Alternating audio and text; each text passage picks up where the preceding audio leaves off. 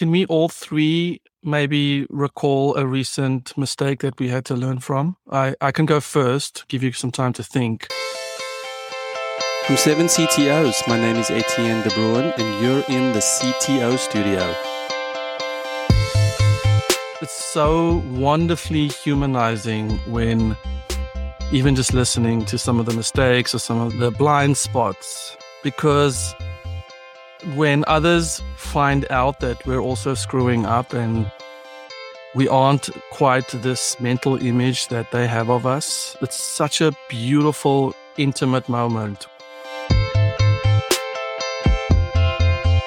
I had a recent one. You guys don't have to do this, but I would love if you did. For those watching, this is all unrehearsed. Okay, so We're going to watch this? I recently...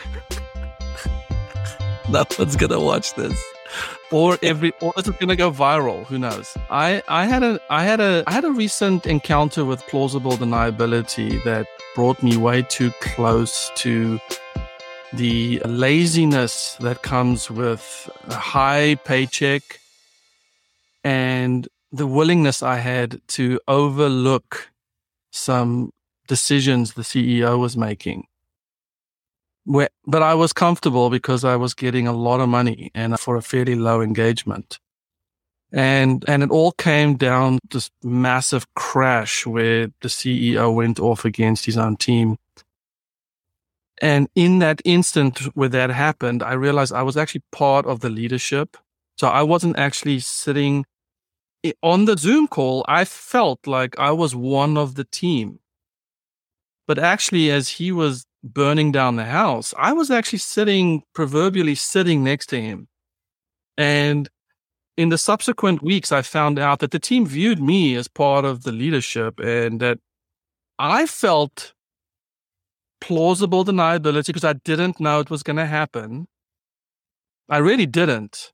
But looking back, I can recall countless times where advice wasn't taken, strategy was changed, unreasonable expectations, just changing things on a whim, where if I was being true to the craft, I would have said to the CEO, "What, dude, this is a great paying gig for me. I actually really love doing this with you.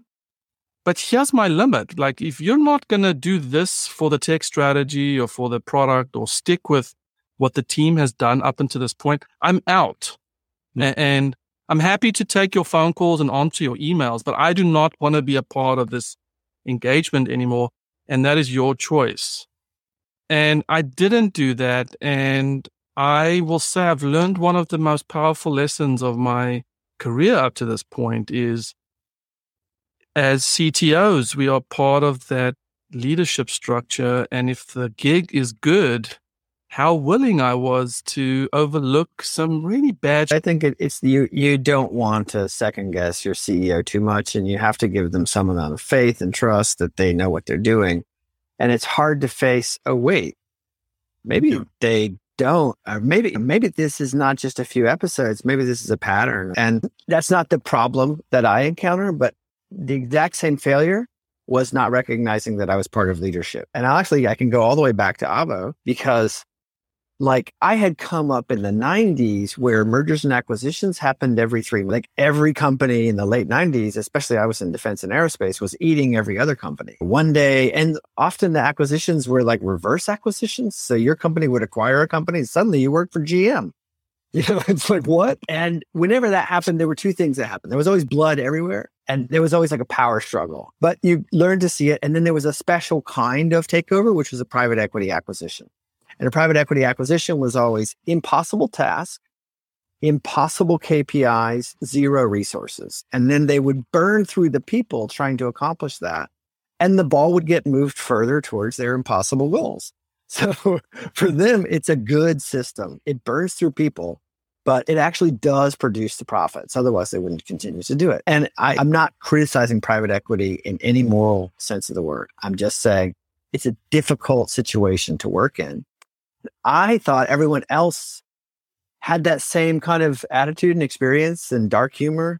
Like, oh, we'll all be lucky if we have a job tomorrow. But as soon as the acquisition is announced, that's, oh, okay. Get ready, buckle up.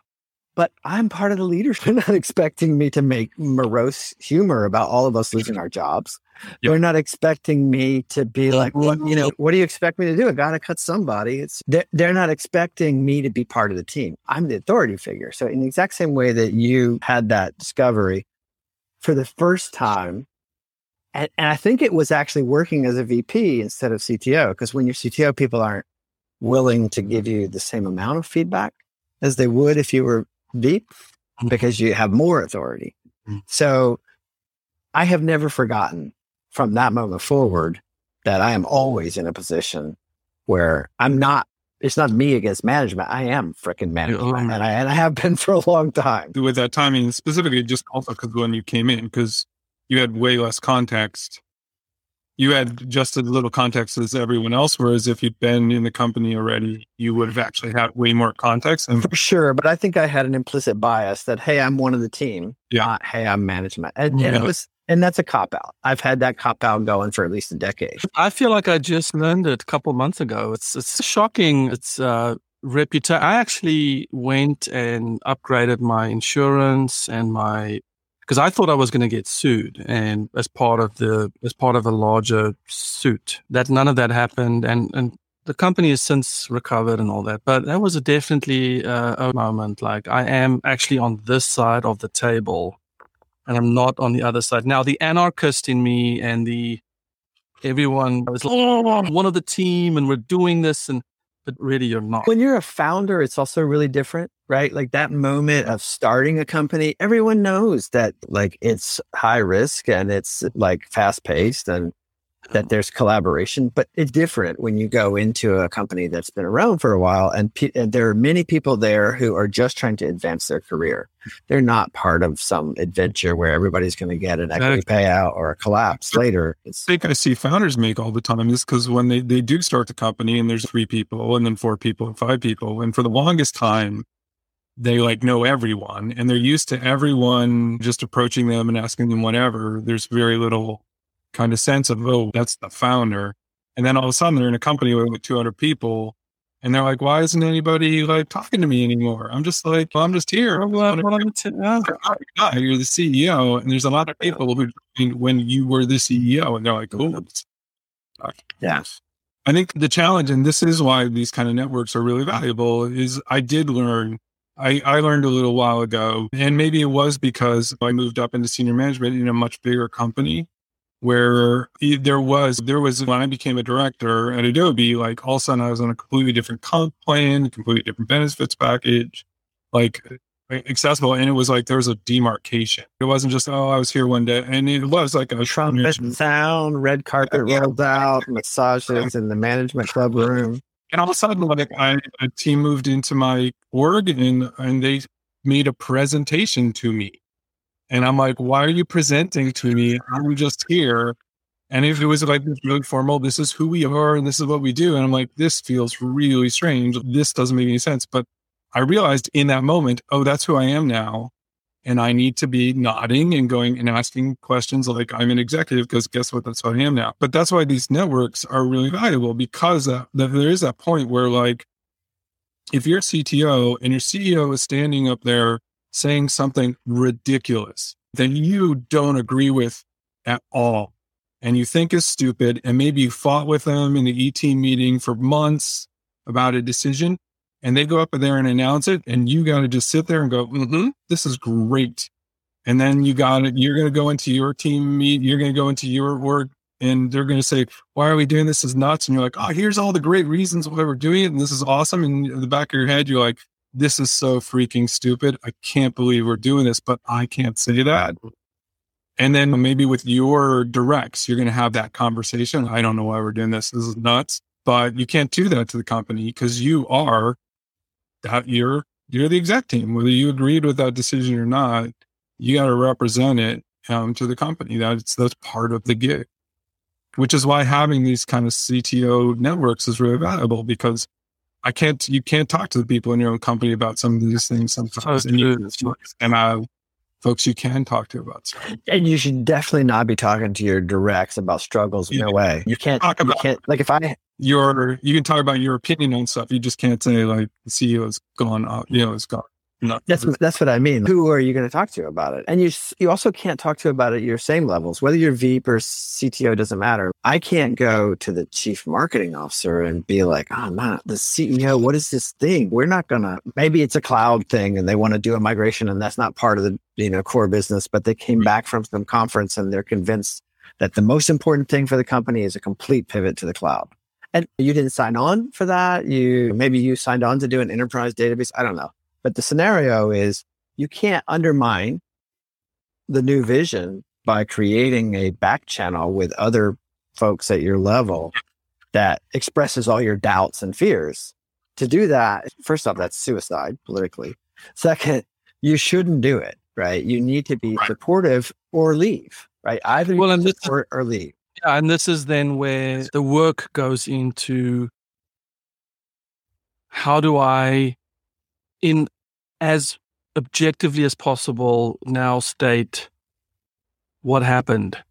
Because in the end, even in these groups like 7 CTOs, you still only have that person's version of the story. And then I find that a lot of times when I listen to these stories, I ask myself, okay, that's your side of the story. There's some confirmation bias in there. There's victim mentality in there. There's outsourcing ownership. And so now the work becomes, and this is why I tell people, you probably also can't talk to your friends about this. You also probably can't talk to your favorite advisor about this. So now it becomes hard work to say, hang on, I really have to figure out where was my blind spot? How did I participate in this? How do I respond to this? And that's where even in just the fact that you're part of a peer group, still is only 49% of the solution. Mm. The other 51% is how do I get you to accurately represent what happened?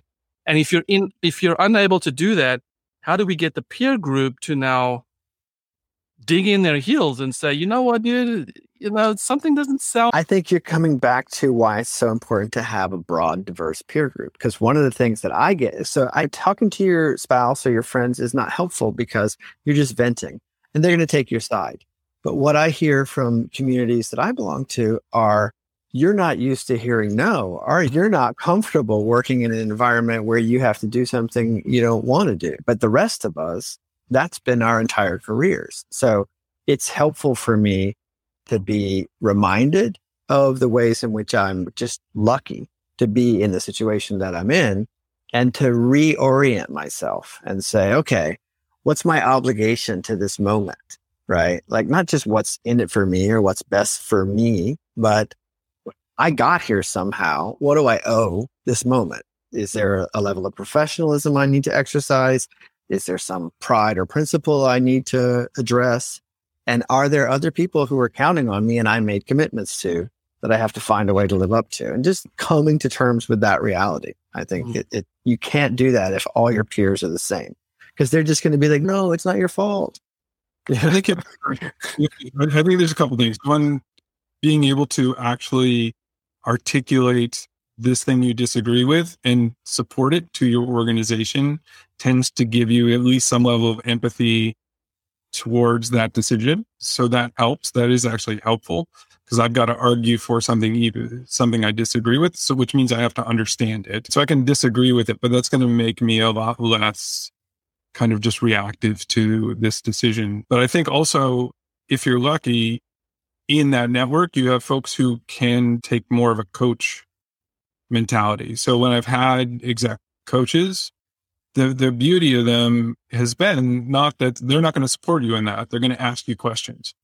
They're not going to challenge you on your opinions. They're going to ask you to go deeper and try and make sure you have that empathetic aspect to it so that you are understanding your own role in it. And I think sometimes what I've done where in the aftermath of one of these things where it was just something I disagreed with and didn't go my way and was really annoying me, I've had to put some distance and then come back to it and just really just try and go through everything, just mind map all the reasons why this happened, all the things I could have done differently, all the things that I possibly reacted to. Just hard work, to your point. But a good member of your network will prompt you to at least look at it that way. But that's also finding people in your network that are experienced and have done the job for a while, right? Yeah, and that is all in that 95% effort that it does require to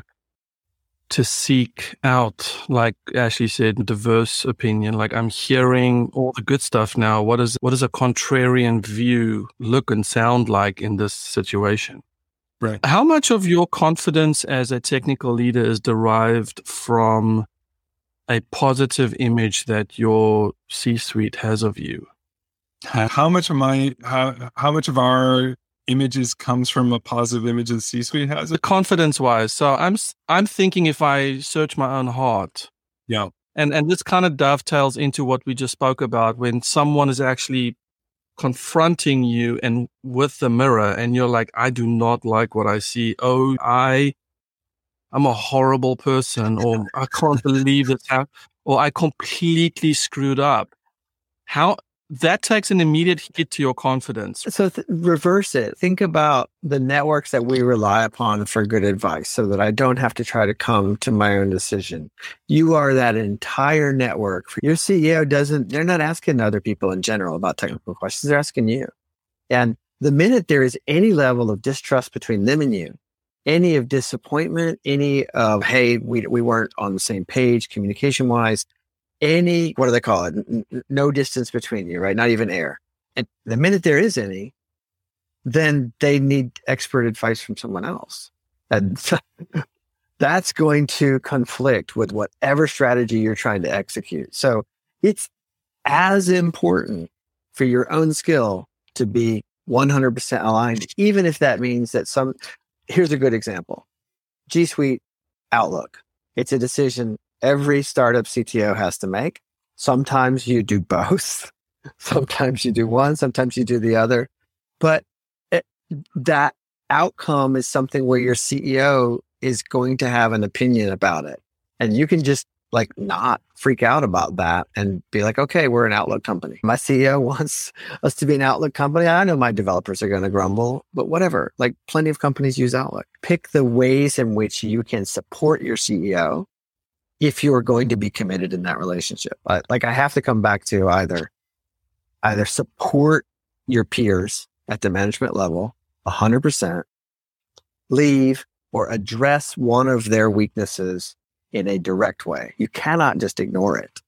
But how does what you just described around trust or likability, I find that I feel confident when I feel like I am viewed favorably. I'm like, wow, he's knows all this stuff. He's made all these changes. But what about then? They're not going to view you favorably all the time. So if you've I'm asking you, how much of your confidence is derived from people's positive view of your decision-making and leadership style? And then if you lose that, if some daylight starts forming between you and your C-suite, how does that impact your confidence? Do you just take on and I'm actually doing a personal therapy session now, so you guys are welcome to, but as I'm a people pleaser, so I find that I thrive on the popularity of my decisions and the pats on the backs but when I sense that distance forming,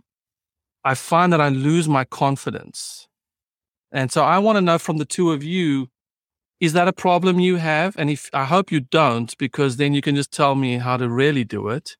But if you do have those moments of insecurities where you don't think you have the trust of your people anymore, your C-suite specifically, what the heck do you do? Do you fight to get it back? Do you start looking somewhere else? Is that sort of a one roll of the dice, really? Because this is how C-suites work. You basically when you lose that trust, you're out. How has it been for you? Probably the biggest mistake I might have ever made as a CTO would have been overestimating the amount of confidence that the E-team had in my decision.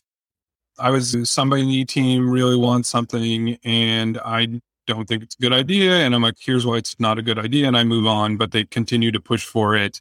And I just keep saying this is a bad idea. And I'm assuming because I'm the expert and I should have that level of trust. And then realizing later, because I constantly, just because I kept pushing back at this kind of request, what I didn't realize is I was eroding trust with that person. And they were then arguing to the rest of the exec team that, because I wouldn't do what they wanted. And I just assumed I have the goodwill of the exec team because I've always had the goodwill of the exec team. So I tell you is the problem, like execs are, and again, like it's going to depend on the exec team, but I think execs are a little bit different than normal people. I do think that, and I have seen this in executive teams, not with myself, but with others. Once you're out, you are out. And I can see that if you had goodwill, it depends on what you've done. But I think if you've had goodwill and had trust and done well, and then make a mistake, you can usually walk that back. If you've lost the trust of the team, you start getting pushed out. And it becomes harder and harder. That's why OKRs are so important, right? Because if you have objective measurements where everyone can point and go, ooh, this person helped us achieve that number, whatever it is. Like maybe it's CAC and you helped the marketing team get it. You delivered to them a ton of tools and extra resources so they could bring their cost of customer acquisition down to some number that they needed. And you did that when your OKR was something else.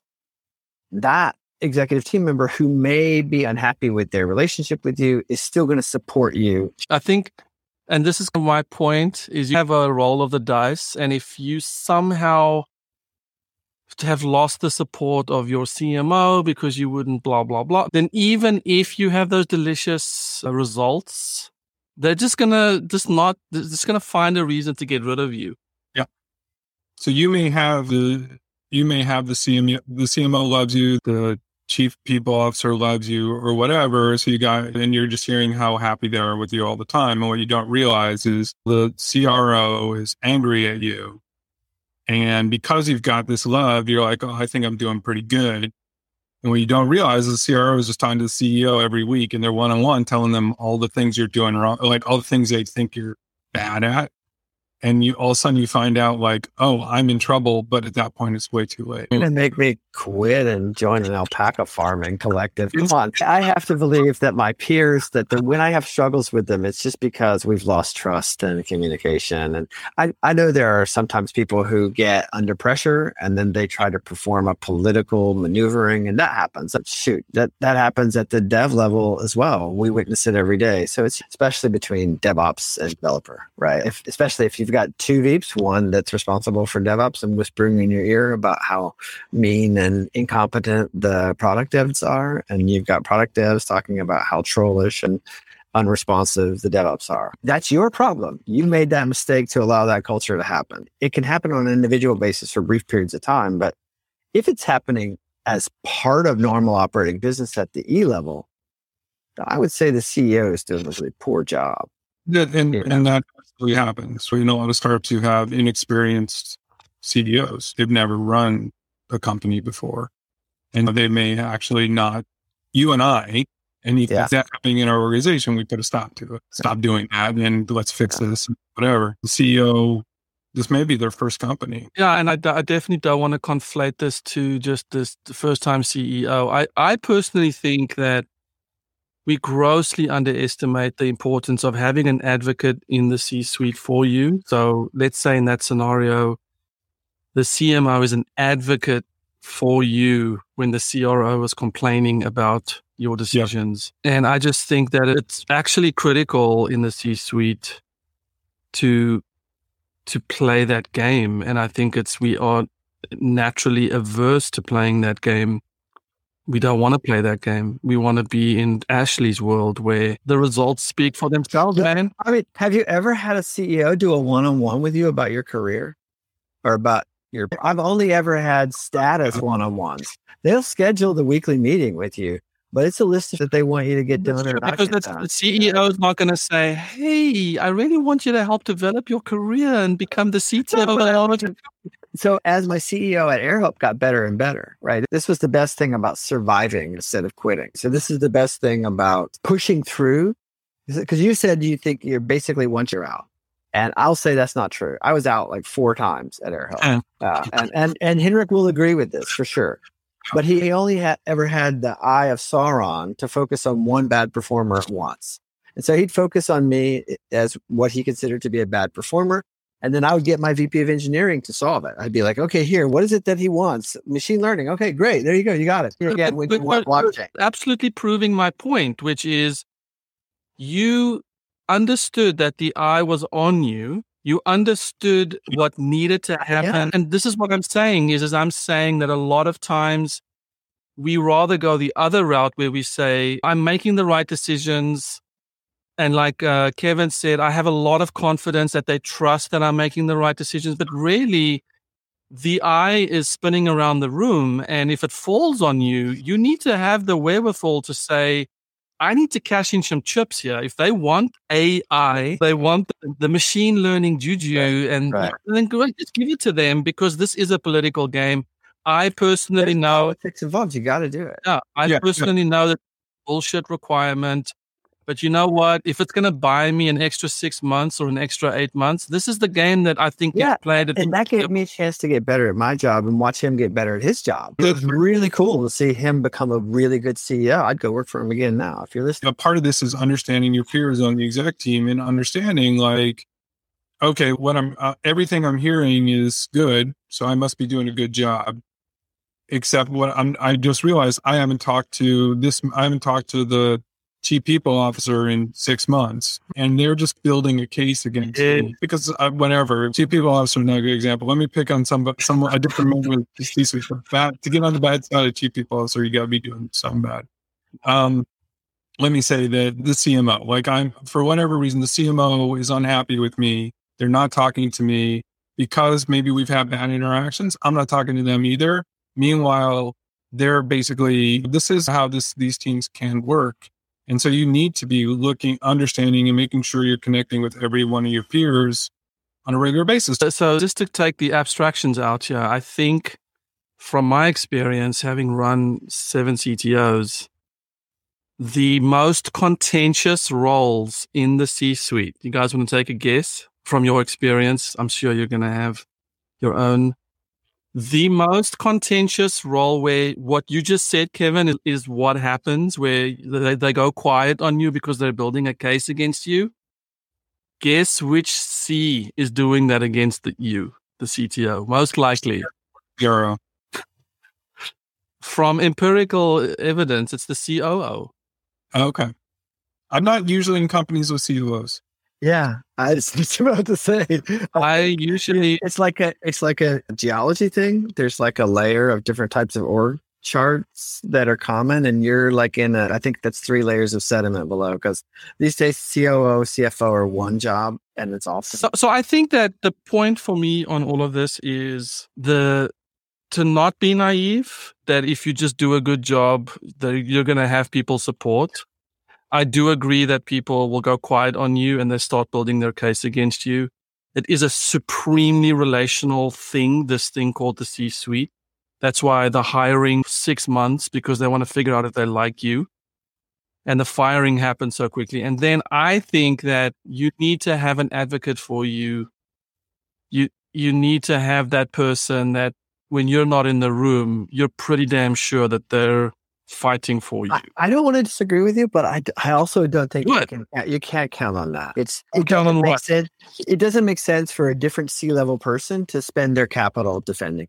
I only have so much capital, and I have to spend most of it defending my team against bad decisions. So unless replacing the CMO is catastrophic for the company, as much as I might be good friends with the CMO, I'm going to have to at most times say there's only a certain level in which I can advocate for you. Because in general, if you're having trouble, you're going to have to solve that on your own. I can advocate for you a little bit, but I can't spend all my political capital. Where you get protection is the layer below. If you make sure that the layer below is very closely connected, then you will not have someone go dark and then suddenly show up with a list of complaints that you will know about it as it's going along, because your directs will be telling you that the head of organic or the Google Analytics person was saying, boy, my boss sure hates your boss. That's where you're going to get that intel. No one's going to advocate for you. You have to bring that to the CEO and you say, look, I know I'm having some issues. We haven't talked a lot between me and this person. So we need to get objective. I need numbers to be hitting, because when that negative information is coming to you, I need you to be comfortable that whatever the issues are, I'm still performing. So let's get clear on what your expectations are, because I don't want this bad relationship that we currently have, and hopefully we can push through, harm my relationship with you. I absolutely agree that having a strong next level leadership that's well connected and well networked across your organization is an incredibly vital kind of source of information, so that you aren't surprised on that. I will be an advocate for my peers. Once it's tipped, it's tipped. Ashley aside, like, I think it is really hard to, once you've lost that trust of the execs, you're done. Like, the problem is they get into this mindset, and I've seen this in a recent company, not with another exec, but with kind of next level down, where that person burned the bridge. And no matter what they did, it was always through this lens of, well, they're just screwed up, and they're a screw up. And, well, they did this nice thing. Yeah, they did, but they're still a screw up kind of thing. And it was just over. I don't know why people have such judgmental perspectives. Like, I always like, it's a brand new day. Okay, you've been lousy performer up until now, but I know you're committed. You can do it.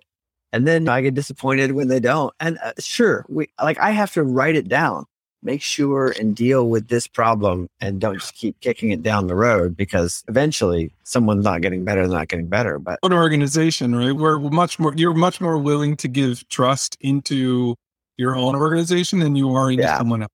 I would say I'm willing to reset. If the VP of product and if we have fights for 3 weeks over the product roadmap, and then we survive it, and now we have a solid product roadmap that we're both equally unhappy with. Totally, let's go have lunch.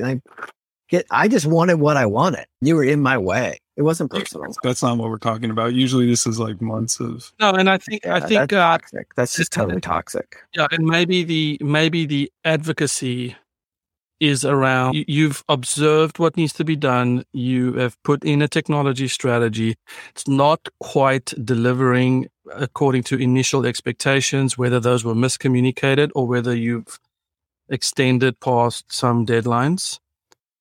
Is there an advocate in the room that's, you know what, I believe in the plan. Let's just stick with it. I think that Etienne, I believe in the plan. Let's keep pushing for that as a means of advocacy. How have I had those lunches and those vision communications that when push comes to shove, that person is saying, I still believe in what Etienne's trying to do.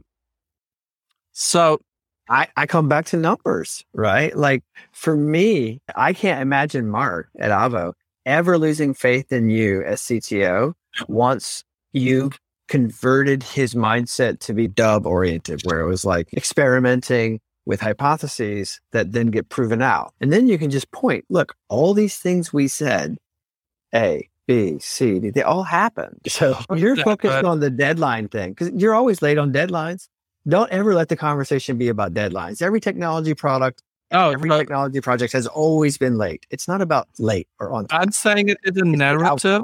It's a narrative around any outcome. And so that's also, to go back to the example, so Mark was a great CEO in that way, right? Like, he didn't necessarily understand all this stuff, but I over time was able to get him into that mindset, and then he was very cool about it. He was also a great CEO in that he would tell me, like, this isn't working and you need to fix it. So I would never get so far to that point where I'd lost. I mean, you'd have to ask him if I ever did, but I never got to that point, because he was also very vocal and very transparent, which was a great CEO to work for. Yeah.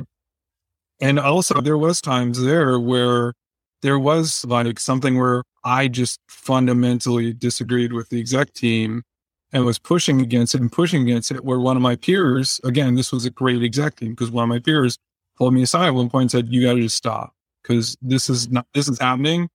Yeah. It's not, you're not getting anywhere, and you're just spending capital. Oh yeah. You're not going to get anywhere with this. We're moving on. You need to step back. And so I was also lucky in the fact that that was just a great exec team. We're not always so blessed.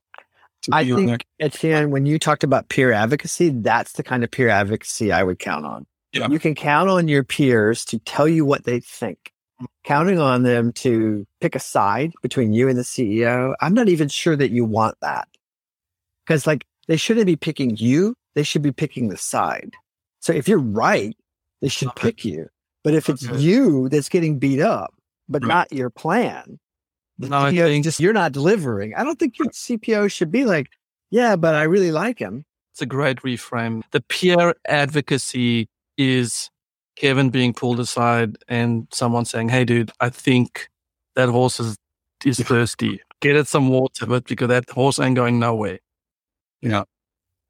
What should a CTO be doing just to make sure that you are, in fact, securing or positioning yourself to keep your job when the results might not be speaking as loudly as you naively might hope, versus this incredible toxic environment where you're going to get fired regardless? I ask this because I think a lot of CTOs, especially newer ones, are thinking, hey man, my results will speak for themselves. No one's questioning. They're always like, this is amazing. I would go back to the deadline thing being a mistake, right? Don't let any of the performance things be binary.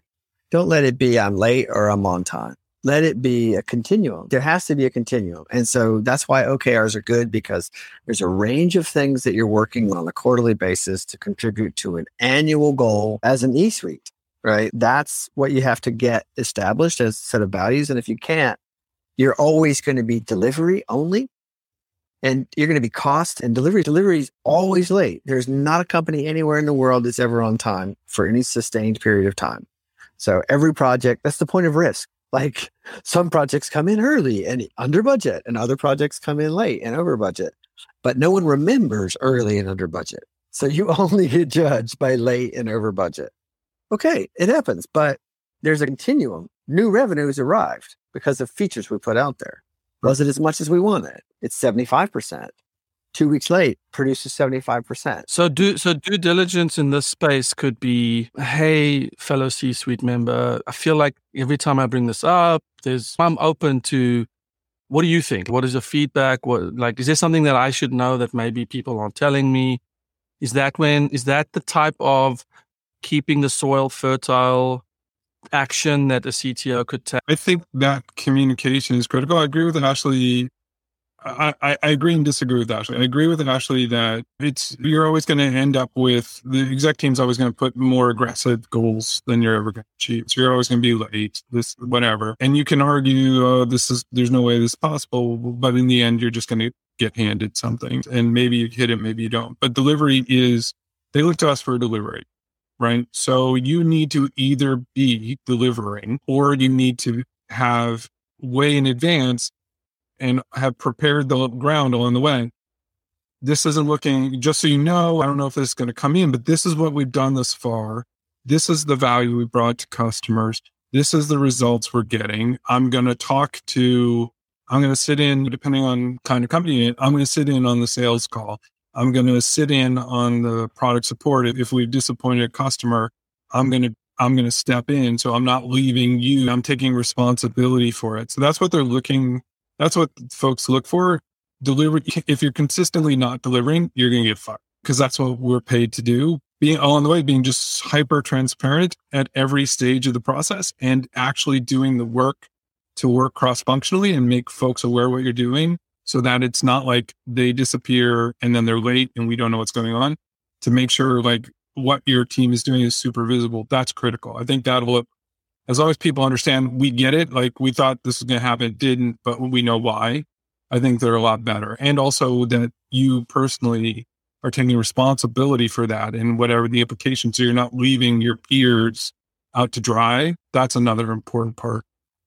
I was part of a project at a large company where it was mandated by the board that a certain thing would happen in a certain period of time. And the technology project was given to me. This has to happen. Go make it happen. And it was a $5 million cost project. And along the way, there was one senior director of engineering who had another project that they were working on, which was an upgrade to our payment system, our order management system. And they said, no, I'm not going to be able to do this new project that you are needing me to be a part of, and also maintain this other goal that's very important to the company. And I was like, yeah, but they said it has to happen. And she was like, no, it can't happen. And so there was some back and forth, and eventually it was like, okay, let's make a presentation and then change the board's mind based on the content that you've got, why it can't happen. And I'm looking back on that and realizing that her position as a senior exec, as a woman, is very different than my position as a man. So in her shoes, I would have said, sure, because the consequences for failing would have been, at least at the senior director level, I still could have made VP if I'd have failed to do one of those two things, because everybody would have known the thing we were trying to do was impossible to begin with. So if we accomplished half of what we set out to do, I'd be rewarded. But she had struggled to get there against the same biases that every other woman in engineering struggles with. And she had the experience and confidence to know that saying yes to me was a trap. Like, my goal was get this impossible project done. I wasn't related to the payments thing. If that failed, that's not my problem. I wasn't thinking of it that way, but seeing the difference between the way in which we get measured in performance based on being part of the in-group where failure is more tolerable, or even getting fired is more tolerable, right? Like, it's a lot easier to get a job being me than it is someone else. So the advice you're giving, I'm thinking, first off, I don't think I could do that. I couldn't succeed following the advice that you're giving about careful, maintained warnings, because it seems like people just ignore the warnings that I give them. When I say this project might be late, they're like, yeah, we know, but we believe in you. Be late, and then they're saying, this is what we've done. This is where we're going. This is why this is, and making sure they understand it as non-technical people. That's the other part, is we say we misconfigured Istio and it ended up causing this issue and it's put us back a week, and because of that, whatever. And they just hear blah, blah, blah, blah, blah, blah, back a week. But you actually need to follow up and go, this is why we needed to do it this way. This is why that happened. This is what we're going to do differently to fix it. This is how we're going to try and make up the time so that they understand. Like, Etienne is a people pleaser. If you try to correct along the way by saying, we're going to rescue my mistakes, No, you can't fix it. But not taking responsibility for saying, yeah, this set us back a week and we're going to be late a week. Nobody wants to hear that. What they want to hear is, this set us back a week, and this is how we're either going to drop this to make that date, because that is you solving the problem. So I think your point around empathy for the person and their specific issues or their specific situation is really important.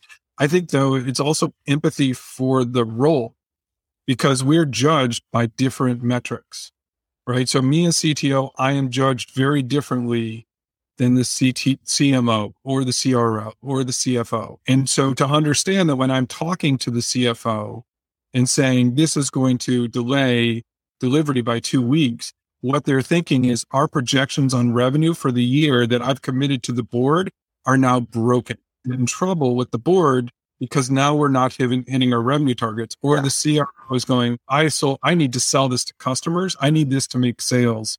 And I'm committed to a number. And now you're telling me that I'm going to, and I'm bonused based on hitting that number. You just told my entire organization they're going to lose money out of their paycheck. I mean, you just explained why CMOs and VPs of sales hate CTOs in the first place. Is because, like, when we're late, it's costing them personal income. So, like, that level of empathy is so important. Yeah. So that's why I truly love and believe in Agile, and have done for 1,000 years, and try and build Agile and lean organizations. But also just building a lean and Agile technology product development organization while the rest of the company pretends like it's 1990 is an absolute disaster, because you're just setting up all your peers to fail. And you're like, whatever, we failed. Failure's awesome. Right.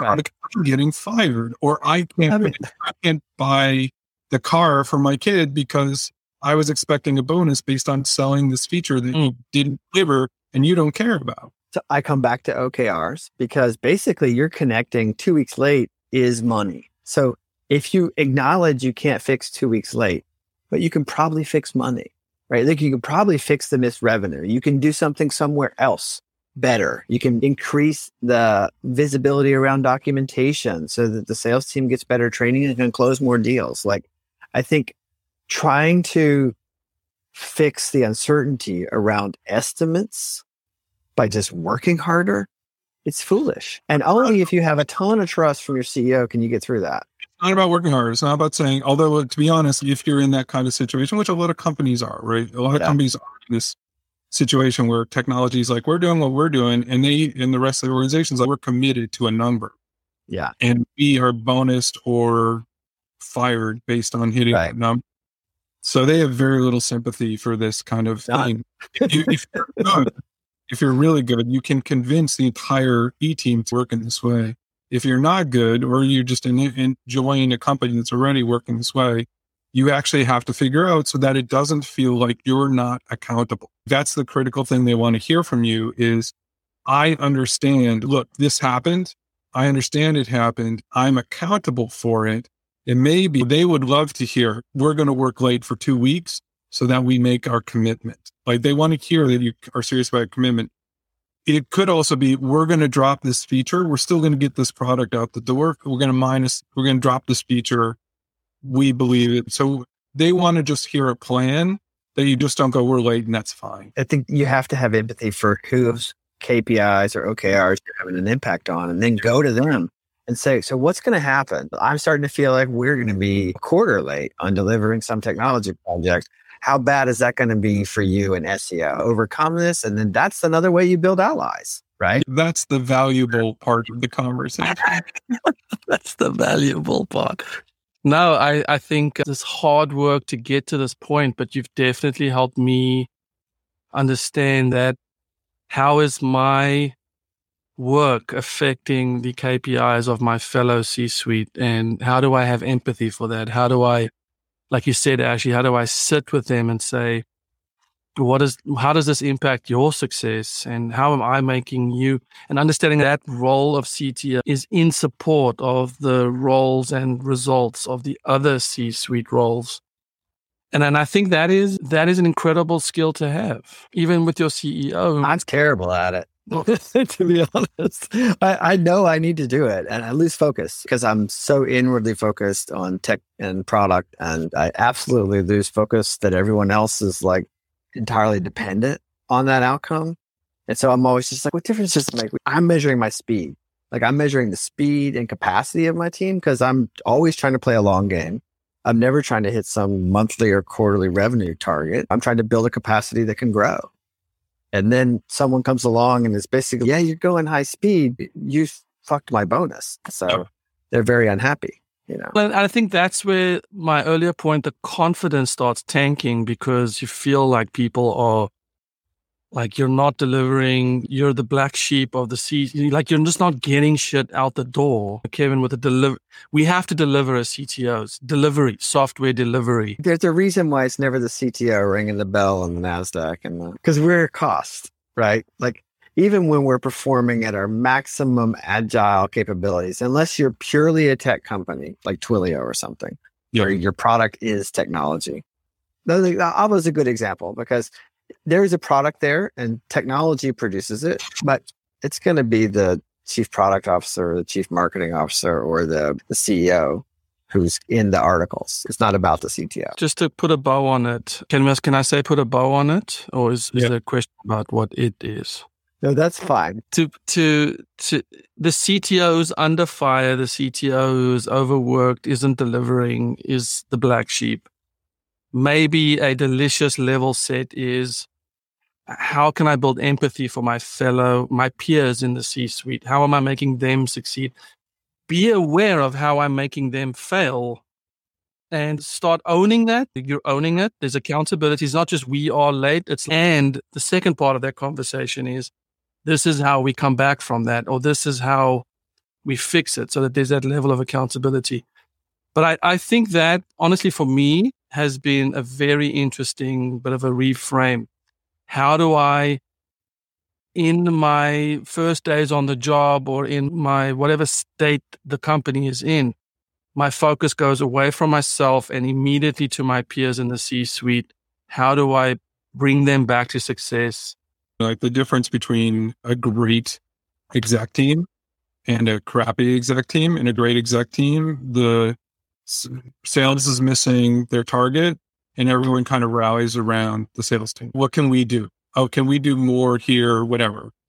A bad exec team is everyone just, I hit my metrics, sales team screwed up. That's not my problem. That's their problem. And if you're in one of those good exec teams, technologies misses something or hits something and everyone just goes, okay, cool. Like, how do we adjust and whatever? A bad exec team is they're like, you screwed up. Now I can't do this. And it's that finger pointing exercise, right? Logically avoidable because the cost of the short-term change, right? The cost of getting rid of Kevin and replacing Kevin in terms of productivity or Linda or whoever is like so much more expensive than whatever problem that they currently have. And it's the same with CMO. If a CMO messes up for a single quarter and has CAC twice as high as it is, okay, maybe replacing them is needed, but going without a CMO for a quarter or two is equally dangerous. And are you sure about that next level bench? So sometimes it's really important to recognize people make mistakes. You're making a mistake and kind of fundamentally losing the trust of your peers.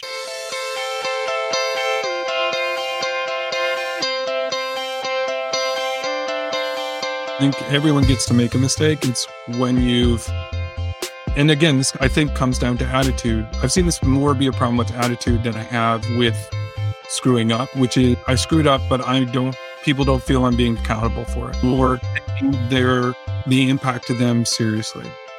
That's where I think you lose trust.